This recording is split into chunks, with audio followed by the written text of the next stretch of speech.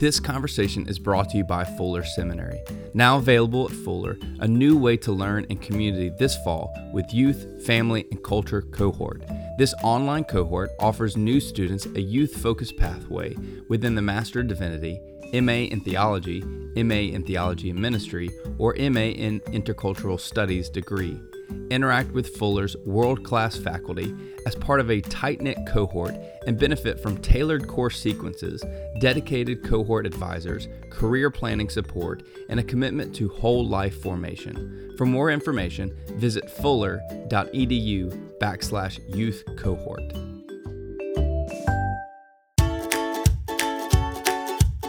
This is the Cooperative Baptist Fellowship's Conversations. We are bringing you stories from across the fellowship through interviews with people doing groundbreaking work in renewing God's world. Ideas, stories, and innovation from ministers, authors, and practitioners from across the fellowship and beyond. This is Andy Hale. Before we get to our conversation, we want to thank you for your ongoing support of CBF's podcast. We also want to let you know that if you have authors, practitioners, or other people that you think we should feature on the podcast, be sure to drop me an email at ahale@cbf.net. That's AHALE@cbf.net. And now, on to our conversation. Our guest for this week's conversation is Rosella Ide White. She is an author of Love Big, and she is also a spiritual life coach, leadership consultant, speaker, and writer. Rosella, thank you for joining the conversation. Thank you. Thank you for having me. Now, for those that aren't familiar with you and your work, tell us a little bit more about you. Absolutely. So I am a writer and a coach, all of the things that you said. I often say I'm a bit of a unicorn. I'm a third-generation Black Puerto Rican Lutheran who has been a member of the ELCA since its inception, so the Evangelical Lutheran Church in America is my tradition, my home denomination. I was born in New York, but my family moved down to Houston, Texas in the 80s. And so for all intents and purposes, Houston is home, and I am a Texan girl through and through. I love my state and I love where I live. Many don't know that Houston is soon to be the third largest city in the U.S., and we are the most culturally and racially diverse city in the U.S. So I really love where I'm from and the people that make up home. Well, you definitely went from one big ego state to another big ego state. Definitely. Except this ego state was a country. Yeah, that's Texas true. was a country. That's very true. Well, our listeners and my Texas friends know how I feel about the state of Texas. So, walk us through this transition for you. I mean, I'm sure that has kind of formed your story of going from New York, not only, as you said, as being a Black Puerto Rican American, but then going to the state of Texas. So walk us through that. Absolutely. Well, we moved when I was 6, and I knew from the very beginning that it was a very different place to be, right? I grew up in Queens, or was from Queens, New York, and we moved from what I call the concrete jungle, that is New York City, down to suburbia. So we moved to a suburban part of Houston called Missouri City, which is a large African-American, or at least at that point had a large African-American middle-class population. And that's where I came of age. But I knew always that I was a bit different. At that point, I think I had a little bit more of an accent. I wore my hair in ways that was not the norm.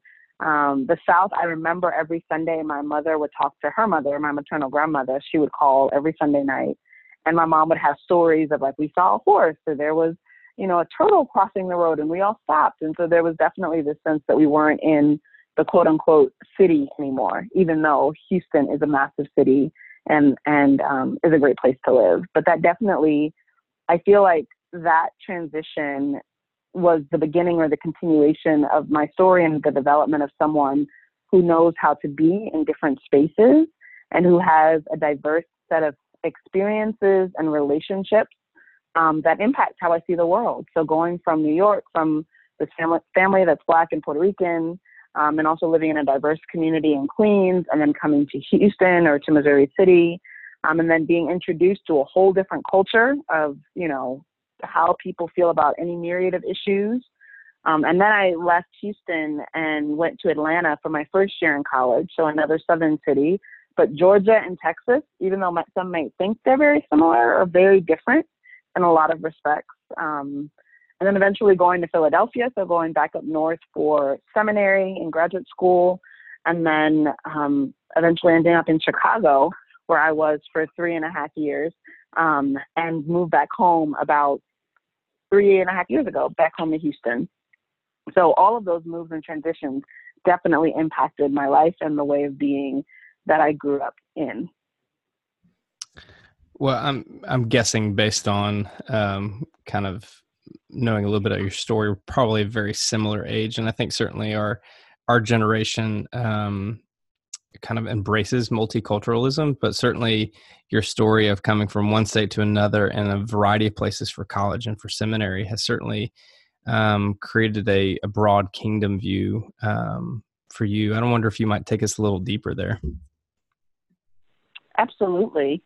So we'll talk about this, I'm sure, when we talk a little bit about my book, but I am someone who firmly believes that God doesn't just create diversity. God in and of God's self is diversity. And I think that that's something that even unwittingly my parents and my family passed on to me, that there is inherent value and worth in every person, and every person is an image bearer of who God is, or who God calls us to be, all of those things. And so I think that was a foundational lesson within my family, being a diverse family ourselves. My family, as it relates to racial kind of look, right? If we think about white to black, I have family that are white with blonde hair, blue eyes, and family that are very, very dark, that are almost like mahogany on the other end of the spectrum. And so from that vantage point, I knew God's creativity up close and personal, because my family, people that I was connected to by blood, reflected a particular type of diversity.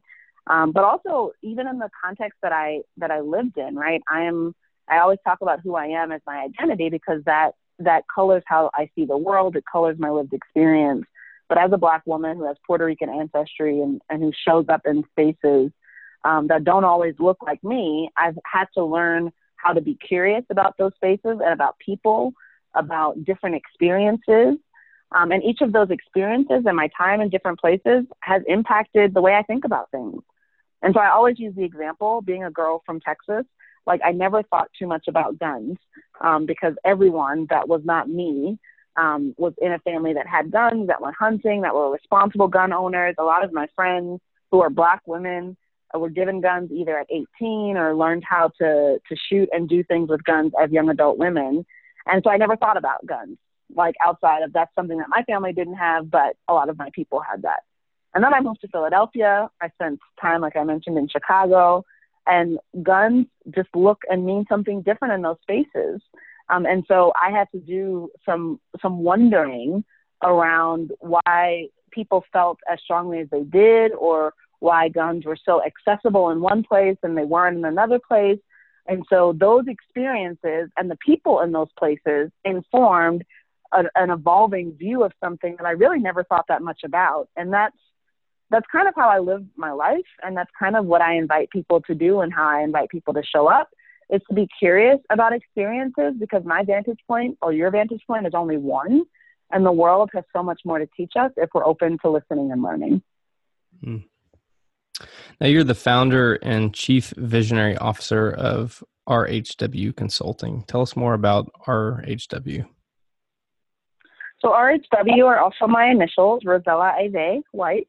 And I'm named for both of my grandmothers. So my paternal grandmother, her name is Rose Ella, and she and her family were from the shores of Virginia. She is the granddaughter of sharecroppers, and is kind of her life is very much similar to the American Black narrative or story of those who were enslaved peoples and then made their way from the South to the North.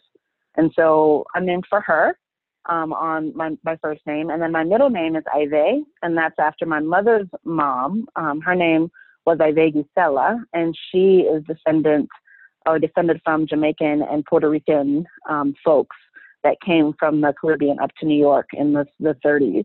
And so my business, RHW Consulting, the name matters because it's my initials. It's in honor of these women that were huge influences in my life of faith, my life in leadership. And it also stands for Restoring Hearts to Wholeness.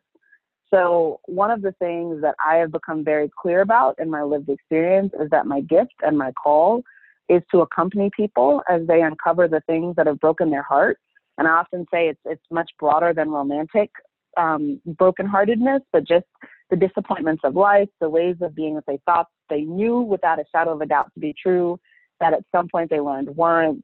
And so there's a broken experience. I mean, I feel like that's part of the human condition, that we are broken, and that my call is to speak into the heart of people, to see the heart of a person and to help them excavate those things that have broken their hearts and to find those things that bring them restoration and healing and wholeness. So I do that in RHW Consulting through coaching, both life and leadership coaching, individual and group coaching, retreats for women, which I offer, that really focus on that restoration, healing, and wholeness piece, and then also leadership consulting, because I believe that there's a particular way of leading in the world that can be influenced by loving and listening and learning. And I have a lot of leadership experience, and so I'm able to help people lean into that new way of being. In May, you had a new book come out, Love Big, The Power of Revolutionary Relationships to Heal the World. Love is a pretty big and broad topic. Yet through the book, you zero in on the essential motivator. Love is essential motivator for faith and true peace and reconciliation. You wrote, faith leads us to recreate our world and engage in revolutionary relationships with ourselves and with others. Such relationships are life-giving, risk-taking, vulnerable, gracious, forgiving, and diverse. Walk us through what was going on in your faith journey that you needed to write this book now. Yeah, absolutely. That's a great question. So I'm a particular kind of Christian, and I feel like that has to be stated, especially in the time that we're in our country, in our world. And I say that I'm a particular type of Christian because I believe that the most, and this is controversial in some spaces, but the salvific act, if you will, was the incarnation, was God choosing to take on human form, to become human, and to do so in a way that modeled what God intended for God's creation and our relationships with each other. And I feel like there are a lot of people like me that resonates deeply. But we are in a time when Christianity has a bad rap, and some could say that it's deserving of that because of what's been promoted publicly a lot of times has not been a faith or a religious ideology that is inclusive and welcoming and hospitable and really concerned for the person in ways that are life-giving and not death-dealing. And so my biggest hope with this book was that there would be another rendering of God, especially God of the Christian tradition, that people might find meaning in and that might understand this image because they've experienced it firsthand. And so this book kind of grew out of that way of thinking, my own thinking about faith and religion and spirituality, but also took up the real, one of the real mysteries of our faith, of the Christian tradition, which is the Trinity. And so I start the book off talking a little bit about the fact that I'm not someone who is an apologist, right?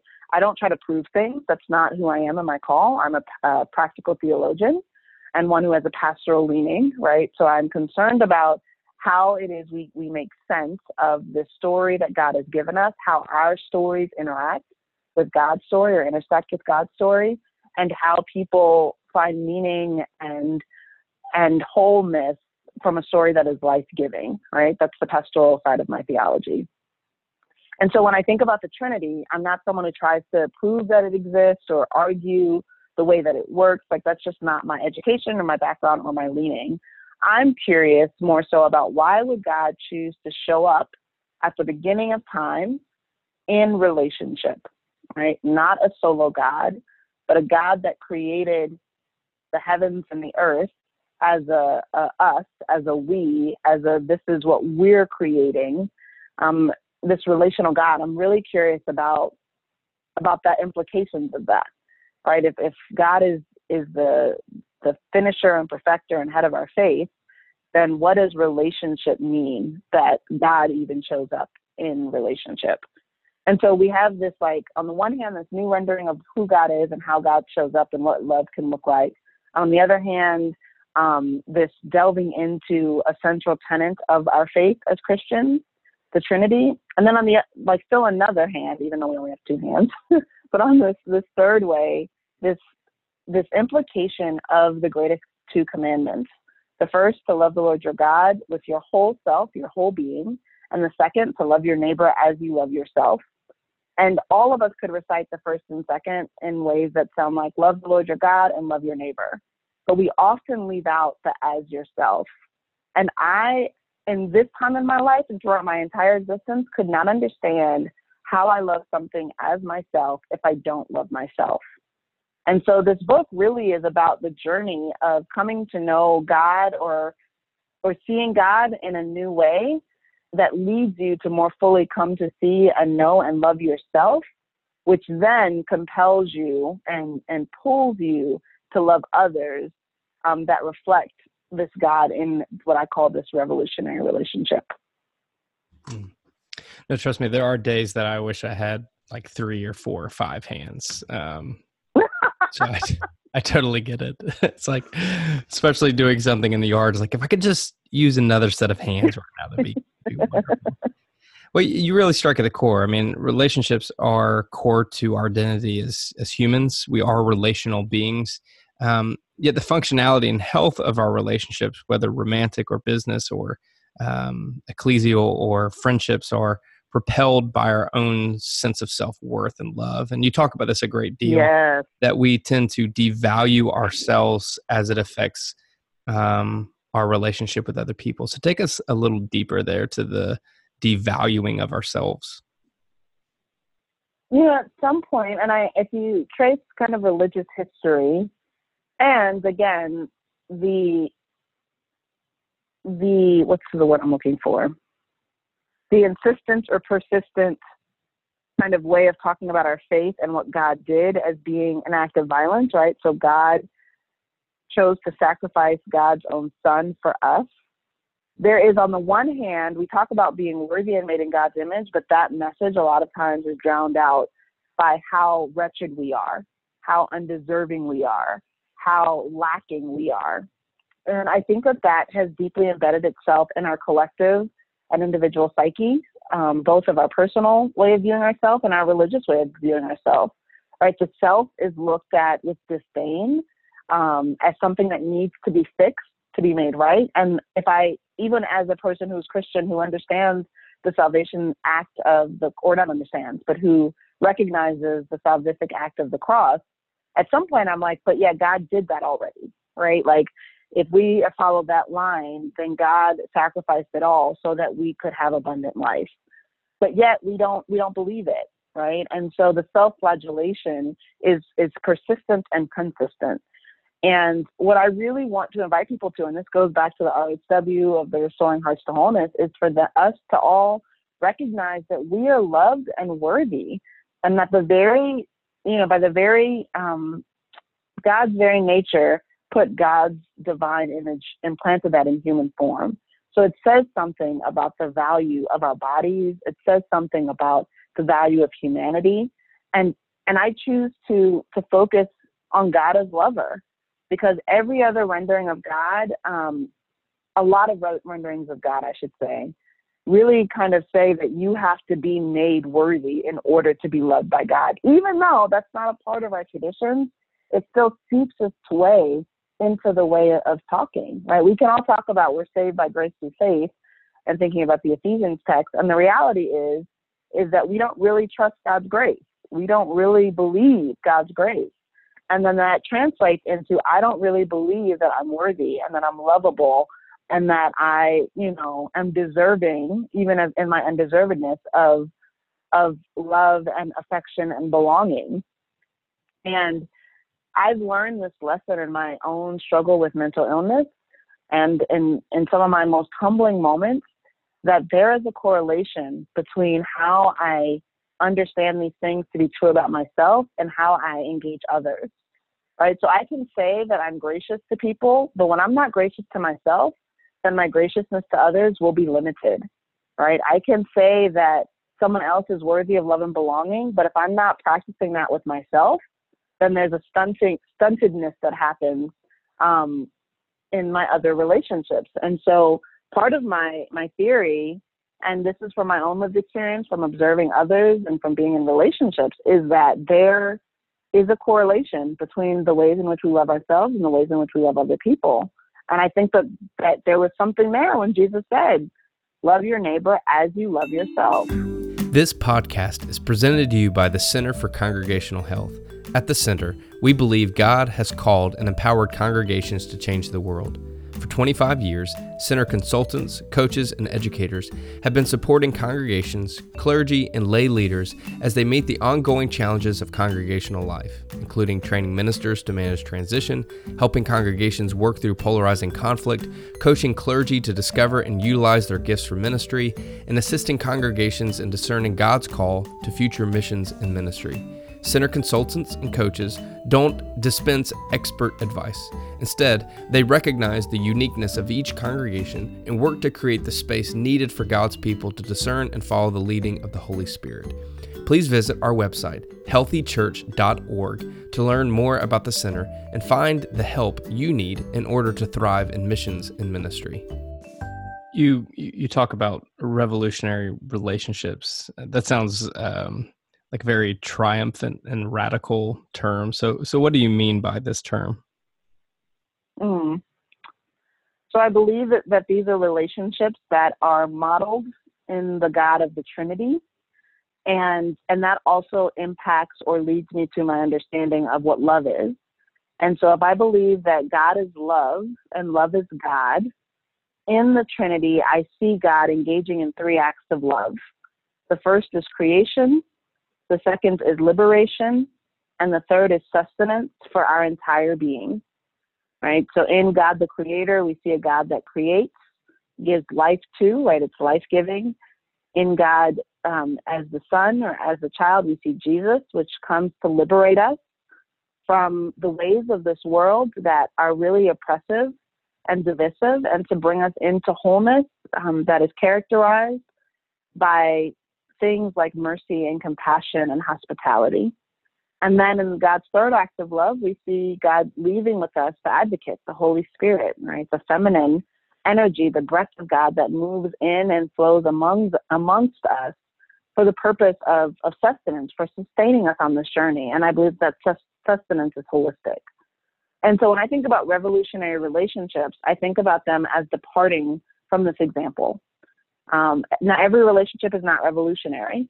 And I often have to remind people that what I'm talking about is relationships that are life-giving and that are trying to be healthy, right? If you are in a relationship that is taking life, that causes you to think less of yourself, that leads you to do things or say things that you don't believe are true to who you are, like those are not the relationships that I'm talking about. I'm talking about relationships that are life-giving, that model love, that model creativity, that model liberation, and that model sustenance or provide sustenance. And I'm talking about relationships that are reciprocal, that it's not about one person doing all the work. And also relationships that are based in a covenant mentality versus commitment. And this is where I often, again, have to stress that covenant mentality is not meant for those relationships that someone is being harmed, but relationships where you decide that you are going to show up regardless of how the other person shows up. And I've learned that the most in my friendships, in my platonic, sisterly and brotherly friendships and relationships, right? The people that continue to show up and fight for me, that hold me accountable, but that care and concern is reciprocated. So revolutionary is less about the triumphalism imagery and more about a radical way of thinking about how we give of ourselves and receive of others for the sake of something bigger, right? It's not just about me feeling good in this relationship. It's about me doing good, about me being a person that is up to doing something in this world that makes a difference. When you began this call, you spoke about your identity as a Black Puerto Rican woman from New York and from Texas. Let me just note that not many people can say they're from New York and from Texas. And in the book, you also talk about your identity, and there's a fascinating section of the book. It's in chapter 6, in which you talk about the soul of Black folks and your Blackness being questioned. You wrote, "So much of my life had been moving between two worlds, a Black world and a white world. I was never really at home in a Black world, and certainly not at home in a white world. I was constantly questioning who I was at the core and how I should show up in the world." I wonder if you'll take us a little deeper there. Yeah, so I reference W.E.B. Du Bois, who was a Black sociologist. Many of us believe, my background is sociology, he was one of the first sociologists in our country as it relates to the study of culture and community. And the Philadelphia Negro was one of his huge ethnographic studies, and then The Souls of Black Folks, where he talks about this idea of double consciousness, so that Black people are always walking around with a two-ness. And I think I extrapolate that a bit and say that for many of us who are people of color or people of differing identities, right, we walk through the world holding each of those identities and having to figure out when one identity is welcome, when the other is not, and how to show up. Part of my work and my hope for myself and for others is that we find integration, because it's so tiring, right, to try to figure out what version of yourself is welcome in a space. But I recognize, to be Black, and I talk about this as a cultural thing, means that there's certain things that there's certain ways of being that you embody, there's certain language that is used, both actual like articulated verbal language, but then also music language, heart language, familial language. And it's different than mainstream society, right? Which many would, in times of intense race tensions, which I think that's always been true because that is the original sin of this country, racism, we would say that it's not white culture, it's mainstream culture or mainstream society. But the reality is that in the United States of America, mainstream society came to be with the convergence of white folks, so that there was no longer direct connection to the different ethnic identities that made people who they were culturally, to create the white idea, right? The white way of being, which now is said to be mainstream society. And you can see this based on, if you go, like we talk about going to drugstores, or like if you go to Target or Walmart, if I'm looking for things for my type of hair, there's only a small area where those things will be, right? But there's rows and rows of Pantene or whatever products, but those products don't work for me. Or if I'm looking for things for skincare, there's like one or two manufacturers that will create things specifically for more dark or darker skin, right? More skin with more melanin. And so you recognize early on, as a person that is not of the mainstream, also white culture, that who you are is not lifted up in the same way. And then on the other hand, as someone who did have certain experiences, come from a fairly middle class reality, my mom was an educator, but went into administration until she retired as an assistant principal of a high school. My father was an operating room nurse at MD Anderson Cancer Center. So I was afforded a particular life and access, because that's what money gives you, is access to opportunities to travel, to summer programs, to all of these things. And I recognized very quickly the language and the ways of being that I was a part of in my home or with my friends was not the same in those other spaces, especially in my faith spaces. So I grew up as a Lutheran, which is a historically white denomination, but I grew up in Black churches, Black Lutheran churches. But when I would go to events with more Lutherans, I learned really quickly that Lutherans were not Black by and large. They were white. Obviously, there are communities of color within that. But the music, the way of being, the conversation, the way we talk about God, the way we embody spirituality and faith, all of those things differed in those settings. And so, again, I was constantly trying to figure out, who am I going to be in what space? And as I got older, I found that A, that was tiring, and B, I felt like I was never able to be my most authentic self, and that I didn't want to live like that anymore. I was going to be who I am in every space. And so for Black folks, if I'm seen as acting quote unquote white, or if I'm seen as, one of the nicknames I used to have was an Oreo, so I'm Black on the outside but white on the inside, that's not my problem, that's their problem. And for white folks, if I seem to be too aggressive, or if I seem to be whatever, like the underhanded compliment that I get all the time, and why people don't even realize they're doing it, is that I'm articulate. Because the implication is that they don't know other articulate Black people. But I'm going to continue to show up as I am all the time. And that, even as it's been liberating in a lot of respects, it also is risky. And I would say I've found that when I lean into my integrated self, it gives people permission to do the same, because I don't believe that my experience is that odd, right? You talk to anybody that's a person of color, or anybody that's a different gender. I mean, I think any of the differences we embody, people could, I think, connect with that. And I want us to stop living compartmentalized lives. I believe that we find wholeness, and that's what our faith promises, and integration. I think you've certainly raised some fascinating points. And so, I wonder, for local church ministers, where does the church come into this conversation? I guess as I'm listening to you, I think more often than not, the church has been reactionary to how culture has progressed on understanding what is exclusive, what is racist. So how might the church be at the forefront of this conversation and navigating this issue with its members and how it relates to the community? Of navigating racism, or this conversation around identity. I mean, and your story offers kind of a multiplicity of identities. You could be so many different things to so many different people, but choosing, I love what you said, choosing to be yourself, which being yourself is not, hey, I'm not this particular label. I'm not this phrase you can come up with. I'm not with this horrible racist thing that you don't realize is racist when you're saying it to me.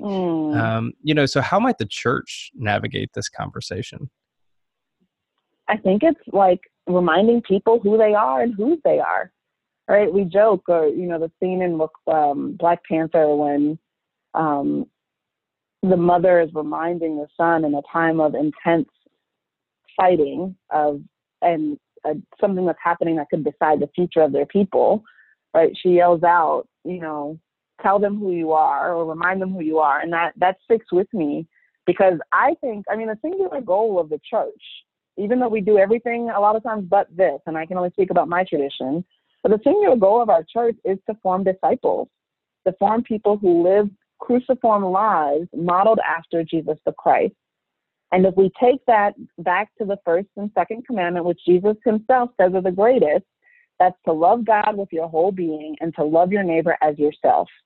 And so issues of identity come back to, for people of faith, knowing who you are and to whom do you belong, but also comes back to how do you learn yourself? What do you know about yourself, right?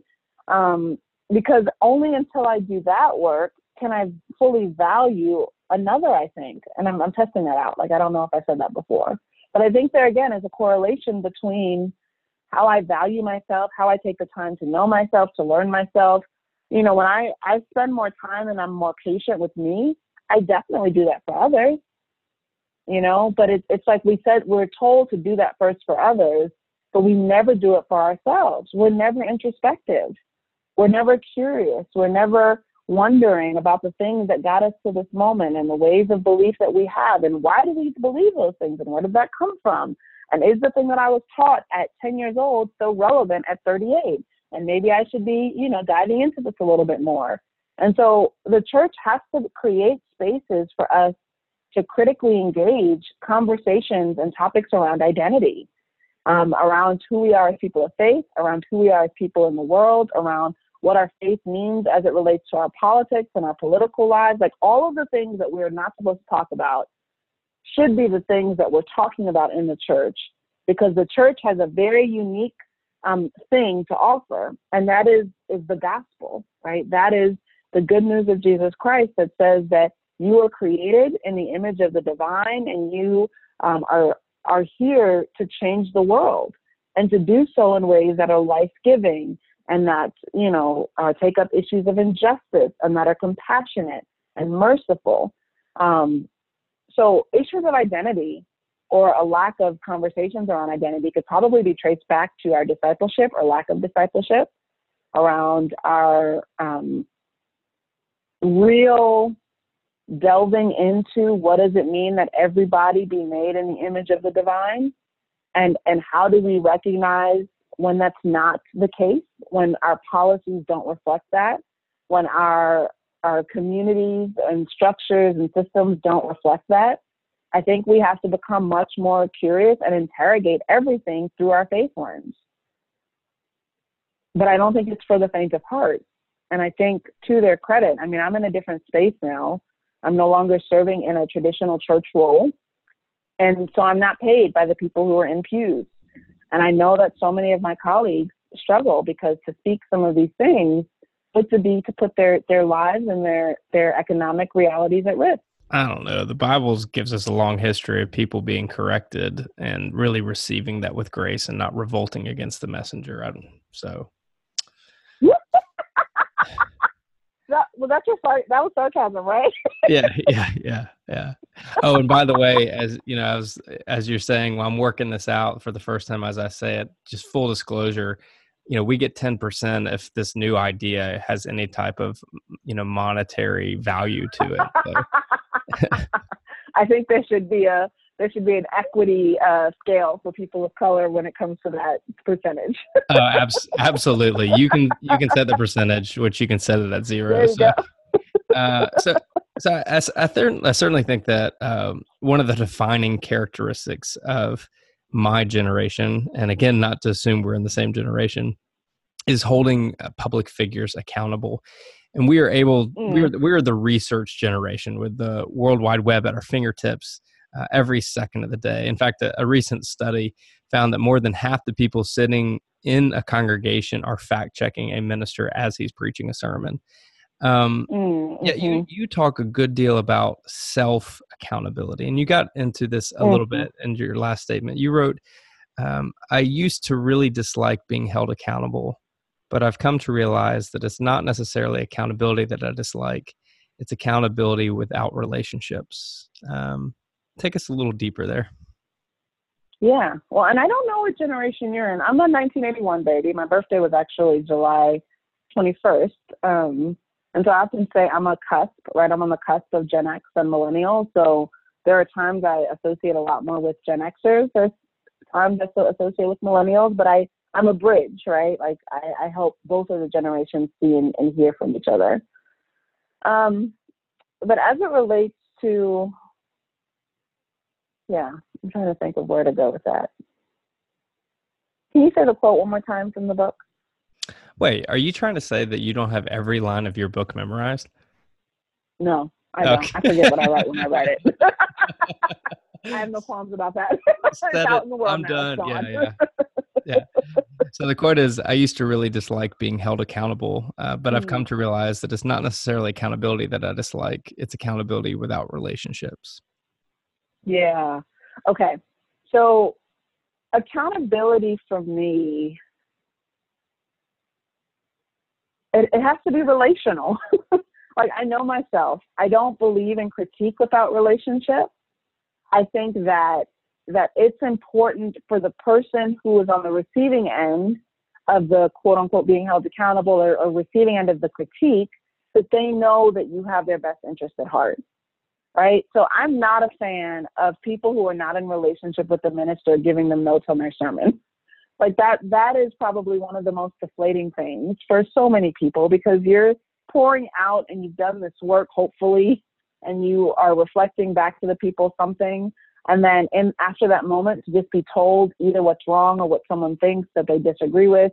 Like, I don't think people take into account the fact that A, they're on the receiving end of all of these people after a Sunday, and B, that may not be the thing that the person needs to hear in that moment. I think that accountability is absolutely necessary, and accountability is defined as holding people to what they say they're going to do or to who they say they're going to be, right? And the people in my life that hold me accountable we're also in reciprocal relationships with. So yeah, a best friend can call me out on not showing up in a particular way. And even if I don't like it, I hear it and I value it because I know that she has my best interest at heart.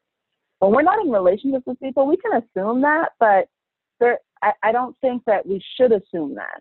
I think that we have to be curious about one another, and we have to also ask ourselves, why am I trying to hold this person accountable?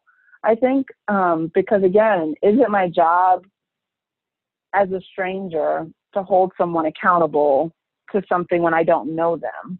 I can be curious about why they're doing or saying things that they're doing.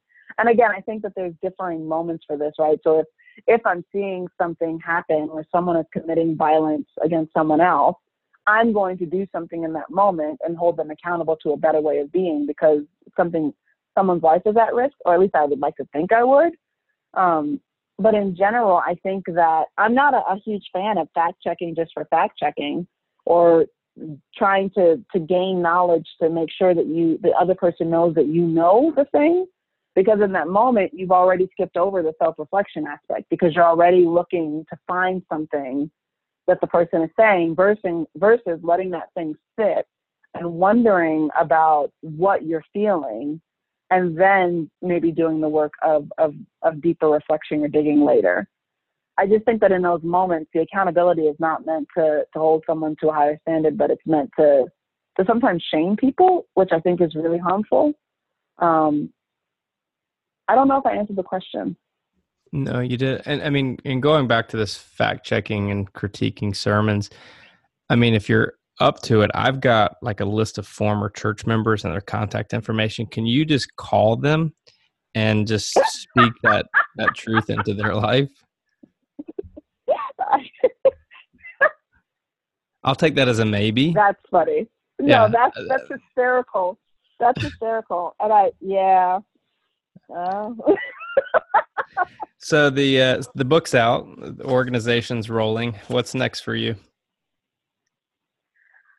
So I want to do more with the book. So I'm having a series of retreats for women. I am going to be out at this space called 1440 Multiversity in December, doing a retreat specifically around the book. I want to do some stuff with young people in the book as it relates to their relationships and love of self. And I mean, I'm always creating. There's some irons in the fire, and I'm trying to figure out what the next iteration of Love Big could be. I definitely want to do a podcast because one of the things that I get a lot of questions about is, okay, how do I engage in revolutionary relationships? How do I start the journey of loving myself, like truly loving myself and also liking myself? And I really want to be in conversation with folks. Like I get tired of hearing my voice. And so I want to invite other people to share stories of their relationships and the lessons that they've learned. And I also want to create a community of people who are on this journey of loving self, loving others, and changing the world or healing the world or being a part of the world's transformation. Because this is the other thing that I want people to know. This book is not just about your relationship with yourself and your relationship with others just for that. It's because I believe that those relationships have the power to impact our world for the better. And so I want people to engage in issues of injustice, but to do it with an eye towards relationality, to do it side by side, because I believe that when we are doing things together, it makes a difference. It's empowering. And so the invitation for people who are committed to this way of being to join together to create or to elevate compassion and mercy and justice and love would be like something I would love to see happen. All right. For those that want to stay connected with Rosella, you can visit her website, rosellahwhite.com. You can also follow her on Instagram, Twitter, and Facebook. You can go out and purchase Love Big, The Power of Revolutionary Relationships to Heal the World, wherever books are sold. Rosella, thank you for inviting us to learn to establish a healthy relationship with self in order to have revolutionary relationships with others. Thank you. Thank you so much. Well, that's it. That's our episode. Be sure to check out our annual sponsors' websites, the Center for Congregational Health at healthychurch.org and Fuller Seminary at fuller.edu. For more information about the Cooperative Baptist Fellowship, including stories about our church starters, field personnel, leadership development, peer learning groups, and advocacy, visit cbf.net.